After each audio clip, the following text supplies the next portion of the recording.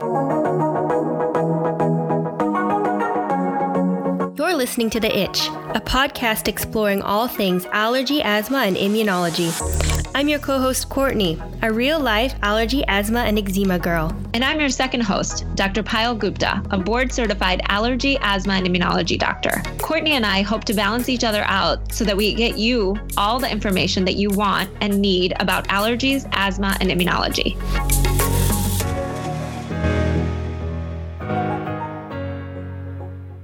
Hello and welcome to part 3 of our asthma series. Today we're talking about asthma medication. Originally, when we set out to do this episode, we thought we would cover everything in less than an hour. We were surprised to find out that we only got to about half an hour and we had only talked about inhalers. So our one episode has now become 3 episodes, so you have lots to look forward to because asthma medication is a beast of a topic and it's really exciting and really interesting. So I'm not going to say much more than the fact that we're going to talk about inhalers today. And we really want to thank Dr. Ratika Gupta for helping us do all of the research on our asthma medication. Now, series in a series. So without further ado, I hope you enjoy. Hey, Courtney. So today we're discussing asthma therapy. I love this topic because it highlights the advances we've made in the medical community with regards to targeted medications and asthma. So I'm really looking forward to this topic. Yeah, I'm excited about this topic too because this is actually how I learned about the types of asthma through seeing all of the different medications available. So it's a little bit of a backwards way into asthma. And what I found most interesting is that when we think about asthma medication, we think about inhalers, but in fact, there's much more than just the inhaler. Yeah, so we're using more than inhalers now to manage asthma, and it's so exciting to have treatments for our patients that can help beyond what we previously had. And, we probably won't get to the newer medications today because it's such a big topic and because all of this stuff is it's just asthma treatment is such a big topic now. So I don't think we're going to get to everything this episode, and I think we're going to have to save some of the newer things for the next episode, but I think this one's going to be good. Yeah, it sounds good to me. We'll see how far we get and we'll see how full our brains get. Yep. So let's get started. So the first concept that I think is really important to discuss with asthma medications is the concept of a quick relief medication versus a controller medication. So I have both. I have a quick relief inhaler and I have a controller. And I know that we've talked a lot about quick relief inhalers in both part 1 and part 2 of our asthma series. So I do think we should definitely talk about it. Can I recap it? So if I think about my medication, the quick relief is my salbutamol, and I only take that if I'm having an asthma attack or if I feel one starting. And this generally happens when I'm around animals or in other situations where I'll encounter an allergen. Yep. That's exactly right. So what you said is that a quick relief medication is something that helps us quickly. So this is not a medication that you should ideally use daily. And so you might also hear people call it a rescue inhaler. And essentially, this medication acts on the muscles, on the smooth muscles in your airways, and it helps to loosen those muscles quickly. So they're also called beta-2 agonist medications because they act on the beta receptors on the muscles of this airway to help them relax. So really quick, I mentioned an agonist. And so what is an agonist? Well, it's a medication that binds to a receptor and makes it more active. Whereas an antagonist is a medication that would block the receptor from working. So in this case, we want to relax the muscles, which is what happens when you bind to this receptor. So we want to enhance this receptor's actions. So that's why we're using an agonist in this case. Are there asthma medications where one does the other thing? So you have the agonist and you have the antagonist. Are there antagonist asthma medications? Yes. So exactly. So this concept is super basic when we think about medications. So essentially, some medications we use because they enhance the effects of binding to a receptor, and other medications we use because they block the effects of binding to a receptor. And it really just depends on what effect we're trying to have. So I'll point all of this out as we discuss these medications throughout this episode and the next episode. Awesome. I find this all super interesting, and I basically feel like I'm in med school every time we talk. So I'm excited to hear more about that. Awesome. That's great. Yeah, it's fun to try to break break all of this stuff up into teachable points. So I'm glad that I have you here to kind of like stop me when I'm getting ahead of myself. So anyway, getting back to beta 2 agonists. So these are short acting beta 2 agonist medications. And there's also something called a long acting beta agonist medications. And we'll talk about that later. And these medications have traditionally been used as controller medications. Again, the quick relief medication shouldn't be used daily. It's only for as needed purposes. And if you're using it daily or more than 2 times a week for symptoms, then that's a sign that you need a controller medication. Is there a reason why you shouldn't be using the quick relief medication daily? Yep. So that's a really good question. And research shows that people who overuse the short-acting beta agonist or the SABA are more likely to die from asthma. There's probably multiple reasons for this. And for this conversation, I think I'm going to keep it pretty simple. Essentially, the first reason that I think is super important is that these patients most likely have uncontrolled asthma, and they likely aren't being put on the proper controller medication or aren't using their proper controller medication. They have moderate to severe asthma that's just not controlled. So they're at higher risk of dying from their asthma. And the second reason is that this medication elevates the heart rate, and that's not good for your heart on a daily basis. So this might also be a factor of why we see more deaths. And in addition, it might lose some of its effectiveness when it's overused. So there's lots of different theories out there, but essentially it's a sign that things aren't going in the right direction. Whenever you hear death, it's always very scary, isn't it? Yes, definitely. Yeah, we never want to bring up that term in medicine, but it is a possibility, and it's a definite possibility in asthma, and that's why we're sharing all of this information so that we can reduce that risk for people. But it's important to remember those things, but it's also important to remember that we don't want to scare people from using their quick relief medication. When you can't breathe, you have to open up those airways. So you have to use that medication, and it's just not good to use on a daily basis. And as we mentioned previously, if you're using your rescue medication or your quick relief medication on a daily basis, that means that there might be some underlying inflammation. And also, I want to point out that there are some new recommendations that are just coming out in something called the GINA guidelines, and it might change the way that we use quick relief medications, but I don't really want to go into that today because things haven't really changed yet in practice, but once they do, we can definitely update people. So the general take-home message is that if you're needing to use the quick relief medication often, you have to talk to your doctor. It's a very good reminder. I am a candidate for that. Well, I was. And it's important to remember that you can get your asthma under control. That's really, really like the take-home as well, is like you can get it under control. So, talking about control, can you explain what a controller medication is? So a controller medication is a medication that we would give to patients who show signs of inflammation in their airways. So these medications are essentially for people who have moderate to severe asthma. And these ones you would want to use on a daily basis and not on an as-needed basis, which is very, very important to remember. So some patients feel so much better once they get put on a controller medication that then they basically stop using their medication, and slowly they're going to start feeling sick again because the inflammation starts coming back again. So it's really important to talk to your doctor before making any decisions to stop any of your medications. And this is one of those medications that you really need to remember that for. I think it's actually quite easy for people to stop taking medication because they feel better and they sometimes don't make the correlation. And I think a lot of people are hesitant on taking medication, so I can totally see that. But yeah, you're right. It's so important to have that discussion with your doctor and to not take it on yourself because you aren't a doctor. So would they need to take the medication for the rest of their lives, or how do we know when they can stop or lessen the amount taken if they are feeling better? So great question.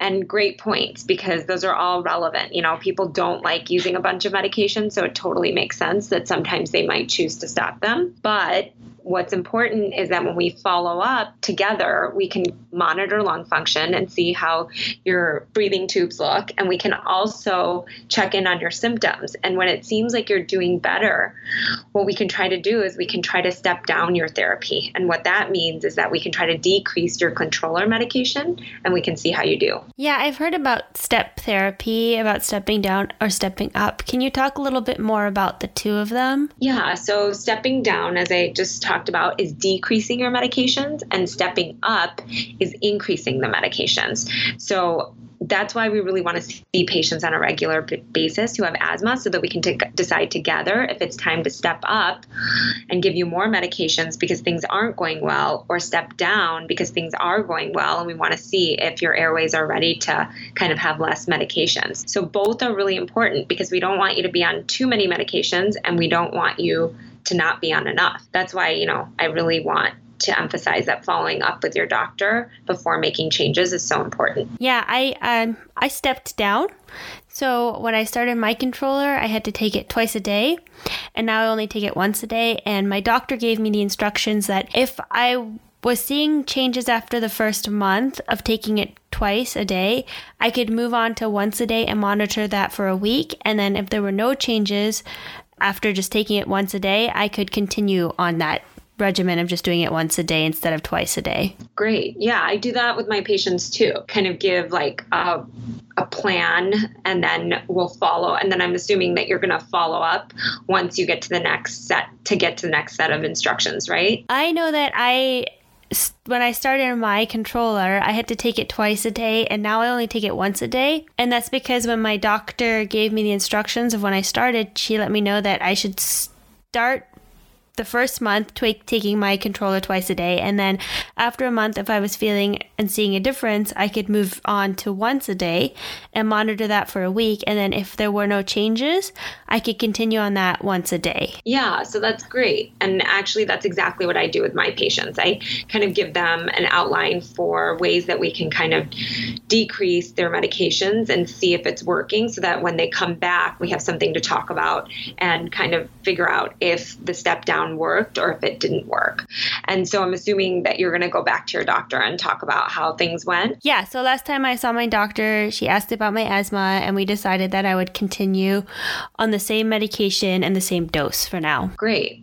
So some people need some sort of controller for a while and then they can step down and come off of therapy. And some people aren't able to come off of their controller medications because their inflammation will just keep coming back. So, it really depends. I wonder if I'm not fully stopping because I encounter so many different pollens throughout the year that I'm allergic to. Yeah, exactly. I mean, that might exactly be why your doctor doesn't feel comfortable stopping your controller medication. And you also have a dog at home, which might be contributing. Yeah, but I think that we talked at some point and you said that you might be starting allergy shots. Yeah. So I actually had the asthma symptoms before I got my dog. So I'm not going to blame him too much. But yeah, I am going to be discussing allergy shots with my allergist this fall. Yeah, so I actually think allergy shots will most likely definitely help you come off of your controller medications because I think that you really just have allergic asthma and the inflammation's mostly caused by the allergens that you're exposed to. Would you say that allergy shots are also part of asthma treatment, just beyond just treating allergies? Yeah, absolutely. They can definitely be a part of the treatment plan for patients who specifically have allergic asthma, right? So once we test patients and we realize that they have allergies and there's a correlation between the allergies and the asthma symptoms, then they have allergic asthma. And so allergy shots are really helpful in those patients. So, allergy shots work by exposing patients to tiny amounts of whatever it is that they're allergic to. And over time, we increase that amount of allergen with each shot. And gradually, you come up to a dose that we've that we found with research is helpful. And once you're at that dose, your body eventually won't react to what you were once allergic to. So it won't cause that inflammation that's causing your asthma. Oh, that's really interesting. And just to clarify, when we're talking about allergy shots, we're talking about environmental allergens like pollens and animals and not foods, right? Yes, exactly. That's a super important point to make. We do not have allergy shots for foods. This is only for environmental allergens, like those pollens that you're allergic to, Courtney, and possibly your dog. Yeah, I feel like I have to talk to my allergist about the dog because it's probably a little bit of something in there. So we'll talk about that. Yeah, you should definitely make sure that they add animals into your shot plan. And allergy shots really do work, and they allow people to come off of their allergy controller medications. They actually also work for people who have allergies related to their nose and eyes too. So, and again, this is only really helpful for patients with allergic asthma. So for people who have asthma that isn't triggered by their allergies, allergy shots obviously won't be helpful. That makes a lot of sense. That actually puts some more fire in my belly to go and get these allergy shots, because it would be really cool if I could come off a controller medication. Yeah. And so what kind of controller medication are you on right now? So my controller is called Zenhale. I love the name Zenhale. And I actually looked up what it says on the internet for this episode, so I'm going to read you what I found, and I want to excuse my pronunciation with some of these words because they are kind of a mouthful. So this is what I found about my current controller. Mometasone is a corticosteroid with anti-inflammatory effects. When inhaled, it relieves the symptoms of asthma by blocking the release from the white blood cells of substances that are involved in inflammatory reactions in the airways. Formoterol is a long-acting beta-2 agonist. It works by attaching to beta-2 receptors that are found in the muscle cells of many organs and that cause the muscles to relax. When inhaled, it causes the muscles of the airways to relax, helping to keep the airways open and allowing for the patients to breathe more easily. Whoa. So there was a lot of terms that obviously I cannot pronounce. So obviously I'm a little bit at a loss of what they mean. And just, this is what I found on the internet. And I think it's a perfect situation to talk about because that's kind of why we started this podcast, is you look up these things on the internet and you can kind of understand them. And now that we've talked about beta-2 agonists, I kind of get an idea of what one of the medications does. But do you think that you could help us dissect what the heck I just read? Because if you guys are like me, I'm like at a loss. And can we talk about what kind of controller medication this is and why I would have to take it? Yes, that was a mouthful, and that's a lot of information, and I'm going to try to break it up a little bit. So you are actually on a combination of two medications, and one of them I already kind of mentioned. So as I mentioned, the quick relief medication also works on the beta-2 receptors. And one of the medications that you're on is a long-acting version of that medication. So the quick relief medication is a short-acting beta receptor agonist, which is called the SABA, S-A-B-A. And the medication that is in your controller medication is a long-acting beta-2 receptor agonist, or a LABA, L-A-B-A. So what that means is that it binds to the receptor and works for a longer amount of time, and it doesn't cause as much of an elevation in your heart rate. So this is one that is okay to use on a daily basis. The short-acting one, or the SABA, works for 4 to 6 hours, and the LABA works for about 12 to 24 hours. And the second medication in your inhaler, the mometasone, is an inhaled steroid. So steroids scare a lot of people because all of the side effects that people hear about, like weight gain, mood changes, bone issues, and with kids, a lot of parents come in worried about growth issues. But with inhaled steroids, the medication is really only working in the airways. So you don't see these side effects. They aren't affecting the whole body like oral steroids. And as the article you found mentioned, they work by decreasing the inflammation in your airways. Okay, that makes a lot of sense. It was also nice to hear you pronounce everything correctly. I mean, these words just like make me afraid, and I don't even know how to pronounce them. So that makes a lot of sense, actually. The one thing that you mentioned was steroid. So when you have a steroid inhaler, is that really just then targeting the area, the airways, and nothing else? Yes, exactly. It's only working in the airways, and you get very minimal systemic absorption, which means that it's not really getting to the rest of your body. So it can't really harm like the bones and things like that. And this type of controller, is it common? Like, when would a patient be prescribed something like this? And does this type of controller have a name? Yeah, so this is a common controller medication, but as I mentioned, it's a combination of two meds. So some people can just be on an inhaled steroid medication without the long-acting beta agonist. So this would be for patients that are on the moderate persistent asthma category. And as doctors, we have the option for how we want to do this for our patients. There are different starting points, and some patients like to start with more meds and then gradually step down as the person feels better. And some like to take it slow and start with less medications and then step up if necessary. Does that process, is that dependent on the patient or the doctor's preference mostly? So it's really a combination, right? We should always be talking to our patients and figuring out if what they like to do or what they would like to do.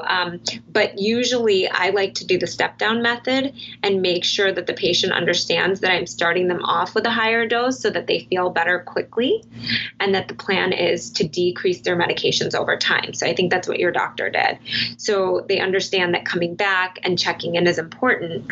Or if I start them lower, I always emphasize that they need to come and let me know if they aren't feeling better, because we can always go higher and add on more medications. So either way, follow-up is super important. And if the patient has a preference of one way or the other, we have that discussion too. That makes a lot of sense. And it's nice to hear that you get the patients involved in this process so they can take ownership in their own taking of the medication, essentially. Yep, exactly. And it's definitely important to be on the same page.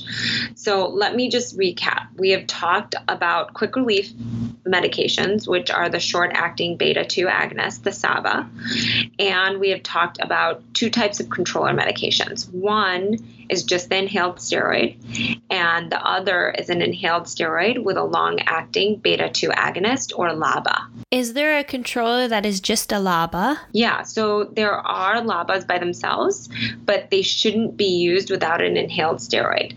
So that's because we realized that the long-acting medication by itself without the use of a steroid inhaler was dangerous for people. In some studies, they've been linked to life-threatening asthma attacks, but when used with the inhaled steroid, you don't have that risk.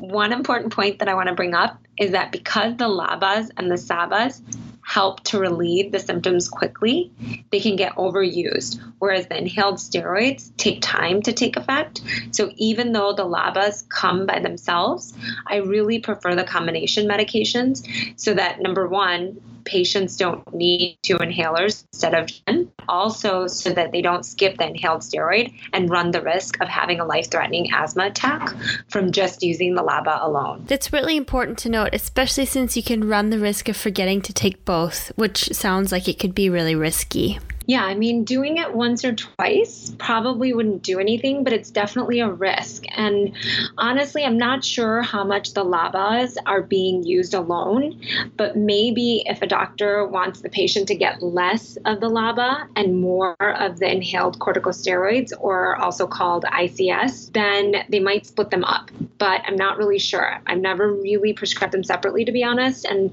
maybe some insurances don't cover the combination meds in some places, and that's why doctors use them. But for me, I haven't really found that to be the case. So I usually prescribe the combination medications. I think it's good to know for patients that they have the option of a combination medication if they are concerned about missing one or the other and they get prescribed two different inhalers. Yeah, exactly. I mean, it's important to know that they shouldn't use one over the other. And it's important, if they've listened to this, to know that there are combination medications available. Yeah, it's good to know. And it's good to know that you have options to discuss with your allergist. So are the only inhalers out there the SABAs, the LABAs, and ICS? Oh, listen to me. I sound like a pro. I'm learning so much with all those short forms. Yep, you've got all the short lingo down, and we have really covered a lot of new terms. So I'm glad that it's all starting to make some sort of sense. Anyway, yeah, so there is actually another type of controller inhaler that we haven't talked about yet, and it's used in our, again, moderate to severe asthma patients. And these medications are called the anticholinergic inhalers, and we only have one particular one that's been approved for asthma in the US, and that's called tiotropium bromide. We used this class of medication for COPD originally, but several years ago, it got approved for asthma too. Yeah, it's really cool that medications are used for more than one condition, because I feel like that happens quite a lot in asthma. I know that we'll get to it when we get to biologics, but I know that that's the case there as well. Yeah, I mean, exactly. When we see that there's a common mechanism causing one disease and then another disease, it leads basically researchers to want to evaluate the medication for the other condition that has the same mechanism of action. So when the research is positive and we get another medication that can help people feel better. So with tiotropium bromide, this is particularly another form of a long-acting bronchodilator, but it works on a different receptor on the smooth muscle cells and also on the submucosal glands in the airways. So the receptor is called a muscarinic receptor, and the tiotropium bromide is an antagonist to this receptor. So when we use this medication, we get a reduction in smooth muscle contraction. And also because it works on those glands that normally release mucus, when we have this antagonist bind to it, it causes a reduction in the mucus secretion, which helps with asthma control too. What types of asthma are you controlling when you prescribe this kind of inhaler? So we use this in any moderate to severe asthmatic, just like the ICS and the ICS-LABA combos.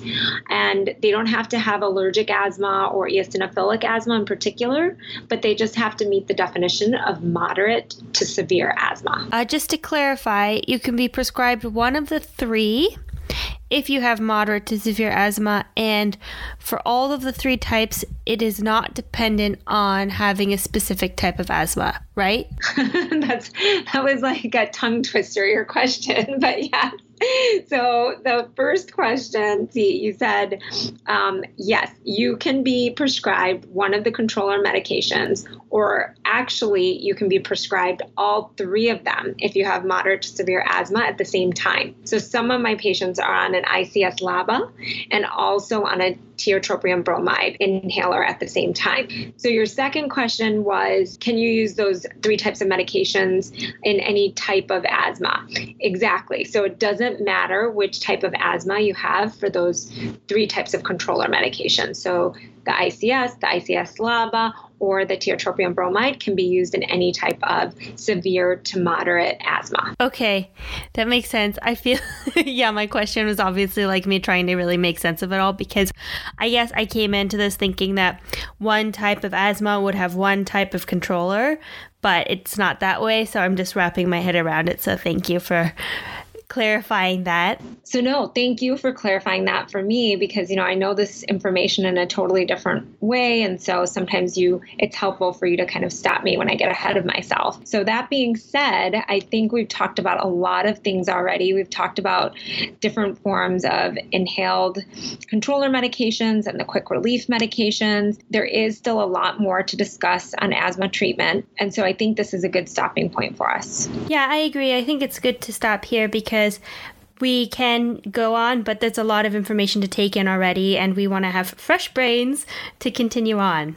Great. Thank you. Thank you. Awesome. So until next time, guys, the asthma series is continuing.